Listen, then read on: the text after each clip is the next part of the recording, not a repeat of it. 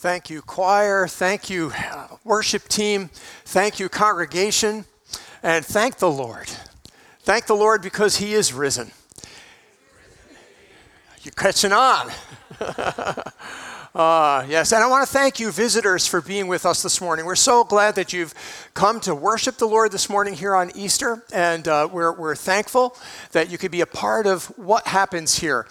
Be sure to stop at the visitors desk on the way out. There are visitors cards in front of you, right in the chair. We would love if you just took a moment to fill those out. And then there are offering boxes in the back. Those offering boxes are for our people to give. If you're a visitor here, let your offering be that little card and put that in there. That'll give us a chance to send you a note. Thank you for being with us. And we're just grateful to share in the fellowship together. So Resurrection Day, the greatest day of the calendar year. Absolutely the greatest day of the year. He is risen. You know, this is why we do what we do. The resurrection is why we are here this morning. The resurrection is why people got baptized this morning. The resurrection is why we could be home mowing our lawns, but we're not. Instead, we're here worshiping the Lord. The resurrection is why we live differently than the world around us. The resurrection is why we care for one another, care for our neighbors, care for our family. All because Jesus is alive. And so because of the resurrection, he has completely changed it. You understand that it's not only the greatest day on the calendar, but the resurrection is the greatest historic event. There is no event greater than this. Through this event, the disciples were changed. You remember them right after the crucifixion. Right after the crucifixion, they were afraid. They were confused. They were huddled in a room. They didn't know what to do, where to go. After the resurrection, they became pioneers. And the way that the Bible describes what they did following the commands of Christ, the Bible says they turned the world upside down. I love that. They turned the world upside down. With the power and energy that they had, they gave all that they had to promote the message of Jesus Christ, who rose from the dead. And though they were threatened with death, though they were come upon and said, deny it or you will die, they couldn't deny it because it was a fact that they saw with their eyes, not just something they believed that happened like you and I do. We have eyes of faith. They had physical eyes that they saw the resurrection of Jesus Christ. They couldn't deny it. And they gave up their lives. They gave up their lives because Jesus Christ was risen. And so we are a part of that same story. We are just the next chapter in the book of Acts. So we are now the disciples who are just motivated by this resurrection, who are empowered by it, and who are living out lives that are different. And then I take a moment and I look at my life and I say, what went wrong? What did I miss? I'm not living like the disciples. Does the resurrection really mean that much as it did to them? Then why aren't I living like that? Now, most of you know me, and you know I'm not a guilty guy. I'm not at all motivated by guilt. I focus on, or I don't focus on inadequacies. I focus on positive things. But yet I'm challenged, and I challenge you over the next couple of weeks. Read the book of Acts. Read the resurrection and what it made a difference. Take a pen and just underline the word resurrection every time it happens in the book of Acts, and you won't be able to help yourself. You will ask the question, what did I miss? What am I missing? And so I see my job today as having to move us to the truths of the resurrection, to leave here motivated to become more like the disciples were in the first century, who saw with their physical eyes. But we have eyes of faith. And Jesus says that's even better, that we have eyes of faith to see the resurrection. And so this morning, that is our goal. So pray with me. Pray with me now before we open the word together. Oh Lord, help us now. Move us by the power of your resurrection. Move us by the power that rose you from the dead. Oh Lord, give us eyes to see. In Jesus' name, amen. So we're looking at one verse today, remember Christ Jesus, risen from the dead, descendant of David, according to my gospel, from 2 Timothy. Remember Jesus Christ, risen from the dead, descendant of David, according to my gospel. So what we're going to do in our short time this morning is just pick each word and take a look at it. So the first is, remember Jesus. Remember Jesus. The name Jesus literally means God saves. So it wasn't only his name, it was actually his mission. It is why he came. He came here to save people. He was sent by God for a purpose, and that purpose was to save people. Listen to these verses. It says, this one, Jesus, is indeed the Savior of the world. The Apostle John also says, we have seen and testify that the Father sent the Son, Jesus, to be the Savior of the world. So God commissioned Jesus to come and save sinners. And I ask myself the question, why? Why would he even care? God who is holy, God who is completely self-existent and self-sufficient and needs no one, why would he even care about some sinners? Well, here's why. Because as sinners, we are automatically condemned. We're condemned. Sad news. You hate to hear that. This is Easter. What are we talking about this for? But as sinners, we are condemned. Jesus said, he who does not believe has been judged already because he has not believed in the name, that name meaning the purpose and his mission that God comes to save. They have not believed in the name of the only begotten Son of God. Believe in the name. You see, God sent Jesus into the world so that the world might be saved through him. So let me make this practical. Let's say I murder somebody and I get thrown into prison. Well, before that though, I'm in a court. And while I'm there, I'm denying it. I didn't do it. I didn't do it. I know I didn't do it. And I've actually convinced myself. I've said the lie so many times, I really believe I didn't do it. I didn't do it. I didn't do it. And I'm testifying and other witnesses are testifying. The jury comes. They find me guilty. The judge says my punishment is death. So I'm thrown into prison and I'm there for years awaiting the day that I have to die for my sin. While I'm in there, the light comes on and I realize I did do it. The day comes. They come and they offer me my last cigarette. No thanks, I don't do it. They offer me a phone call. I call the judge.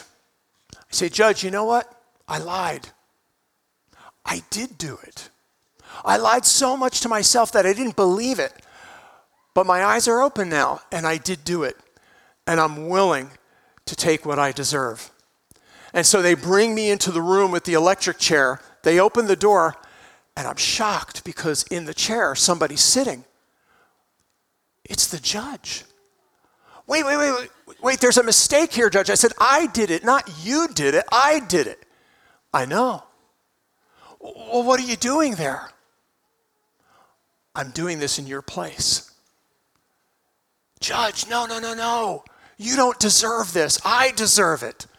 I know. But I'm doing this for you in your place. Jesus, his mission to save sinners, and that's exactly what he did. He took the punishment for us.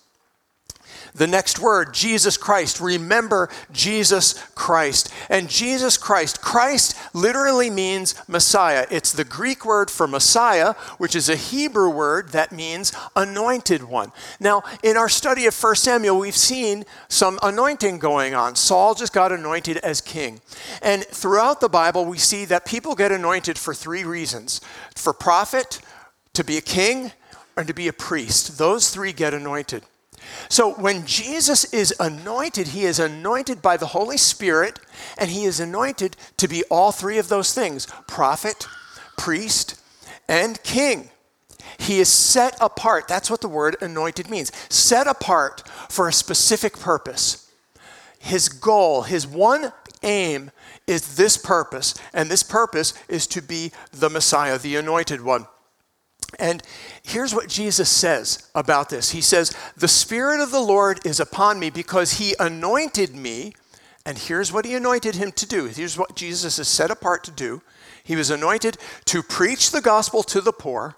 He sent me to proclaim release to the captives, recovery of sight to the blind, to set free those who are oppressed, and to proclaim the favorable year of the Lord. So who are the characters in this verse? Well, we have Jesus, and then we have the poor, we have the captives, we have the blind and the oppressed. Who are these? Well, they're us. That's us. We are poor in spirit. We are poor. We don't understand the wealth of salvation. We are captive. We are held captive by our sin. We're blind to the truth. We're oppressed. We're oppressed by government or by our addictions or by our anger or by whatever. We are oppressed. That's us. And what did Jesus come to do?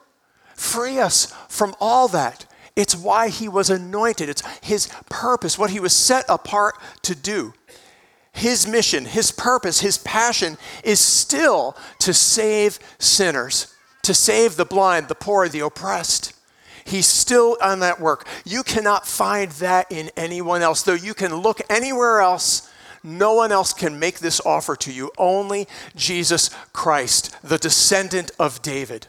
So this term, remember Jesus Christ, as descendant of David, this is talking about his humanness, that Jesus was fully human. So as a descendant of David, Paul even affirms this in the New Testament. He says Jesus was descended through David according to the flesh. So according to the flesh, meaning that Jesus' earthly mother, Mary, was in the line of David. And in fact, we can trace all the way back from Mary, all the way back to David and to Abraham. So Jesus in the flesh was a descendant of David. He was fully human.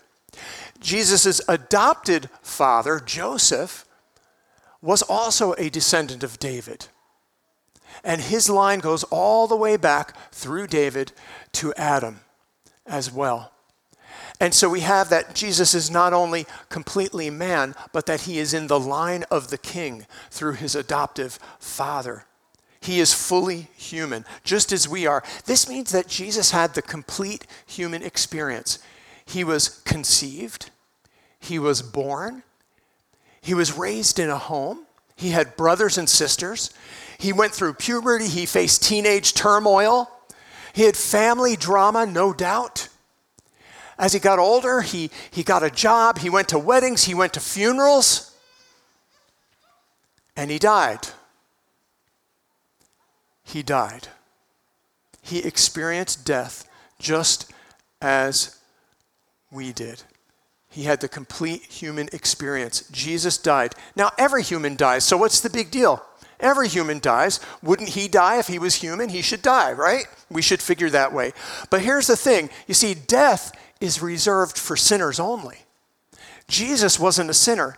Jesus never sinned, and so he never deserved death. But he willingly went to death. Oh, why would he do that? He did that because he became a substitute for us. He stepped into our place and said, they should die, I will die in their place. So he died because we deserved it. That sentence doesn't even make sense.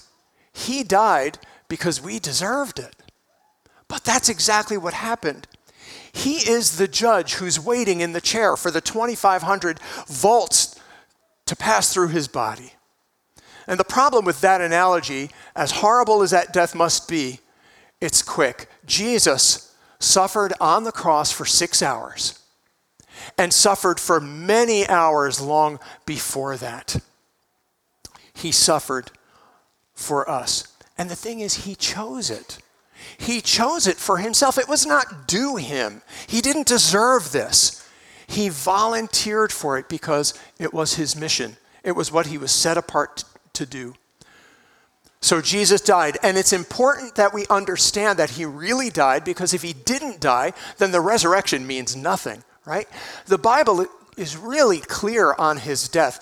In the scriptures, we have that his death is confirmed by so many things. First of all, it was confirmed by the Roman soldiers when they were told, the day is getting late, make sure all the people who were crucified are dead.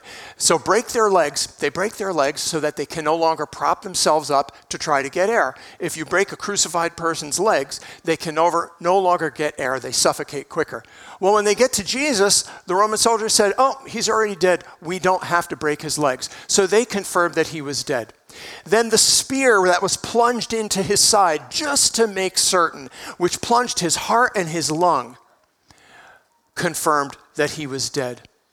Then the men who took Jesus off the cross confirmed that his body was dead. As they wrapped him and put spices all over his body, they confirmed that he was dead. As those men carried him into the tomb, they confirmed that he was dead. The women who sat and watched Jesus be put into the tomb confirmed that he was dead. The soldiers that rolled the stone in front of the tomb, they didn't roll the stone in front of the tomb because he was alive. They rolled the stone because he was dead. They sealed it and they stood guard, and they all confirmed that Jesus Christ was dead. Jesus died. He was dead. But he is risen. He is risen. Jesus Christ risen from the dead. If his death was not confirmed, then his resurrection would mean nothing. By his own power, he renewed and glorified and healed his body. By the power of God, the blood that was stopped was now coursing again through healed veins and through transformed flesh. By the power of the Holy Spirit, Jesus physically and materially stood up, came out of the tomb. He was alive. He had been dead, but now he is alive, never to die again. Never to die again, because he crushed death. And so the rest of our time together, we're going to look at the benefits of the resurrection. The first is that his resurrection proves that his mission was completed. His mission, would you say that with me? His mission was completed. So this means that there's a seal on all of his claims. You see, before Jesus died, he said to the people, he said, destroy this body and I will rebuild it in 3 days. He said that the sign of Jonah was that Jesus himself would be like in the belly of the whale when he was in the earth, and that he would come out and be raised after 3 days. Well, he did it. He did it. This puts a seal on all of his claims. He was right. So his resurrection confirms not only that he is alive, but his resurrection confirms that what he came to accomplish, seriously, our forgiveness of sin and new life, he would accomplish, because he accomplished the harder thing in fulfilling his promises about death. Spurgeon said about this, he has performed the work entrusted to him. He has finished transgressions, made an end of sin, and brought in everlasting righteousness, and whomever believes in him is not condemned, and never can be. So, he came to free the captives. He did it. He came to give sight to the blind. He did it. He came to release the oppressed. He did it. He and only he has the power to do all of those things. And think of it this way. If Jesus could do all of those things in his death, then how much more power that he's risen and alive. Right? In his death, he conquered death. In his death, he had the power to conquer death. He's alive now. How much more power does he have to save us, to forgive our sins, and to fulfill all the promises that he gave us? You cannot find that in anyone else, only in Jesus Christ. So Jesus, his resurrection proves that his mission was completed, that he is God in the flesh. Say it with me. His mission was completed. He is God in the flesh. The Apostle Paul says that Jesus was declared to be the Son of God by the power of the resurrection. So the resurrection actually proved that he was God. Why did it prove that? It proved that because only God is able to give life. You can't find life anywhere else. For years, scientists have been trying to prove that life can spontaneously happen. It doesn't. Only God gives life. So if Jesus Christ can give life to his dead body, then it proves that he is God. He made that claim. He said, I am the resurrection and the life. I am the resurrection and the life. He raised himself by his own power. Therefore, he has the authority over life and death. And that means he also has the privilege to grant life to those who believe in his name and his mission, that he came to save sinners. The third thing, his resurrection proves, read them with me, his mission was completed. He is God in the flesh, and he was innocent. Every sinner that ever died stayed dead. They stayed dead because that's the fate of every sinner. Sin equals death. The prophet Ezekiel in the Old Testament says, the soul that sin shall die. The soul that sins shall die. If Jesus had any sin in him, he would never be able to rise from the dead. But because he was innocent, he was able to conquer death. In Psalm 18, it says, the cords of death entangled me. The snare of death encompassed me and grabbed me. Well, that's because of sin. But because Jesus was sinless, he was able to pry the fingers of death off of him and be released. And Jesus was released, and he rose from the dead because he was innocent, and he is risen. You're getting good at that. His resurrection proves, read them with me. His resurrection proves his mission was completed. He is God in the flesh. He was innocent. His sacrifice was accepted. So if sin equals death, and Jesus was sinless, why did he die? Well, he died, as I've said, in the place of sinners. He was subbed in for us, and he fulfilled the required payment for sin. If he had not fulfilled that payment, he could never have been released from death. And once it was paid, he was free to rise and never die again. And his substitution means that we too are free from death's claims on sinners. You see, because Jesus died in our place, Paul reminds us of this. He says, all of us who were baptized into Christ Jesus have been baptized into his death. Just like we saw this morning, those who were baptized into his death. For if we become united with him in the likeness of his death, we certainly shall see also, we shall also be in the likeness of his resurrection. In baptism, we show that as well. We show the death and resurrection of Jesus. We show the death of us to our sin and the resurrection to new life. Knowing this, that our old self was crucified with him in order that our body of sin might be done away with, so that we would no longer be slaves to sin. So, his resurrection proves, let's read these together now, that his mission was completed. He is God in the flesh. He was innocent. His sacrifice was accepted, and we can live a new life now. We can actually live a new life now. And the best way I can say this is just to read this passage from Galatians to you. He says, I have been crucified with Christ, and it is no longer I who live, but Christ lives in me. And the life which I now live in the flesh, I live by faith in the Son of God, who loved me and gave himself up for me. That's why we do what we do, because he loved us and gave himself up for us. In this new life that we are given, we can have forgiveness from Jesus. We can have freedom from our sin, freedom from guilt, release from shame, a renewed mind. He gives meaning to suffering. He gives us a purpose for living and hope for a future. He offers that to us right now. And he has the authority and the privilege to do that because he is a risen Savior. No one else has the authority to offer that to you.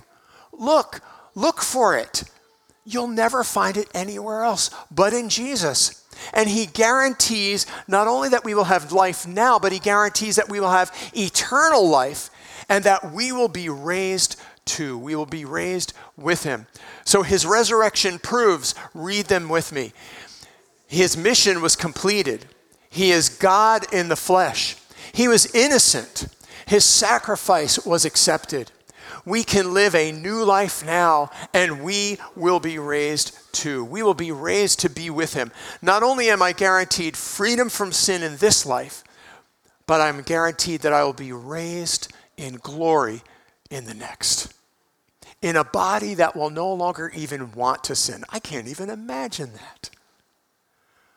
Raised in new flesh, a new body, no longer subject to sin. Jesus said it. He said, because I live, you will live also. That's as simple as it gets. That's what we do when we get baptized. We identify with him. We identify with his death. We identify with his resurrection. And he says, because I live, you will live also. If we have become one with Christ, then we are one in his death and one with him in eternal life, which means that we will be raised in immortal, incorruptible bodies. The Apostle Paul reminds us that the dead will be raised imperishable, for we shall be changed. And then there's one more promise, the promise of his return. Let's read them together. His resurrection proves that his mission was completed. He is God in the flesh. He was innocent. His sacrifice was accepted. We can live a new life now.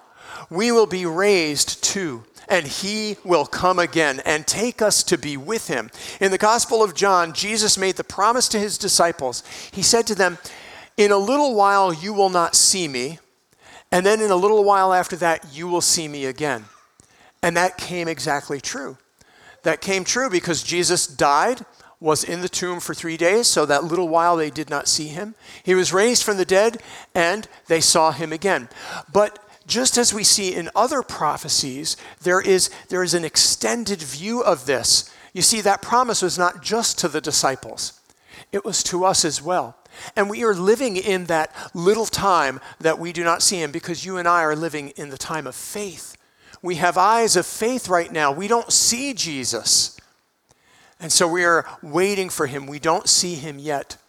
But just as he was faithful to the promise that his disciples would see him again, and they did, we can be assured that we too will see Jesus again, that he will come again. He will come to get us. He will come back for us.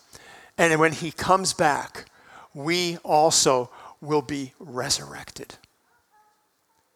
So let me put this all together. These are the foundational truths of the resurrection. They are the foundational truths of the Christian faith. No other faith offers that. Atheism doesn't offer that. Agnosticism, which is kind of just like a cop-out of atheism anyway, doesn't offer that.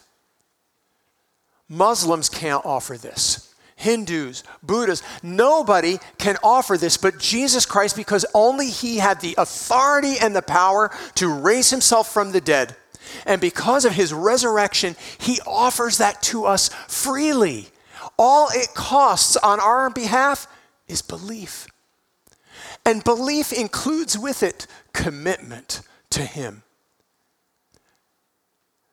So when we think about this, that his sacrifice was accepted on our behalf, the historic facts of the crucifixion and resurrection should change everything we do. Skeptics have been trying to disprove it for years, and if any one of the skeptics' theories had been true, don't you think that Christianity would have been knocked down long ago? But nothing can stick because it's historic fact. Because it's true that Jesus died in your place and my place, and that he rose in your place and my place, and that he's coming again to bring us to be with him. So let's read it one more time. His resurrection proves that his mission was completed. He is God in the flesh. He was innocent. His sacrifice was accepted. We can live a new life now. We will be raised too, and he will come again. So, what's our response to this? Well, our response should be immediately to give up our sin. Like, there's no hope in sin. There's no hope in that. What hope do you have? Give up our sin, repent, receive the forgiveness that Jesus offers, receive the new life that he offers. If you have not believed in his name, and by saying that I mean believe and put your trust in his name and his mission to save sinners, then do it today. What a day! On the day we celebrate his resurrection, do it today. His resurrection, the truth of it should drive us to make a much greater commitment to Christ. It should compel us to live and act in a way that demonstrates the power of God in our lives. It should impact us to the point that we can't shut up about Jesus Christ in a nice way, not an obnoxious way, right? But man, if it's really true, how do I keep my mouth shut? Jesus is risen. He is risen indeed, right? He is. He is. So we're going to close. We're going to sing a song called Amen, Because He Lives. It's all about the purpose of Jesus living after, rising from the dead, living after the cross. If you would like to respond to that, we will have some of our prayer warriors down here ready to pray with you. So elders, wives, staff, come forward now during the song and be prepared for those who come forward to pray, come forward to give your life to Jesus Christ for the first time or to make greater commitment to say, I want to live a resurrection life. I'm tired of this life. I want to live the resurrection life. Do it now. Today we witnessed people who are saying, I want to live for Jesus all of my life. That offer is for every one of us. So let's stand together now, sing, and come forward if you'd like to pray.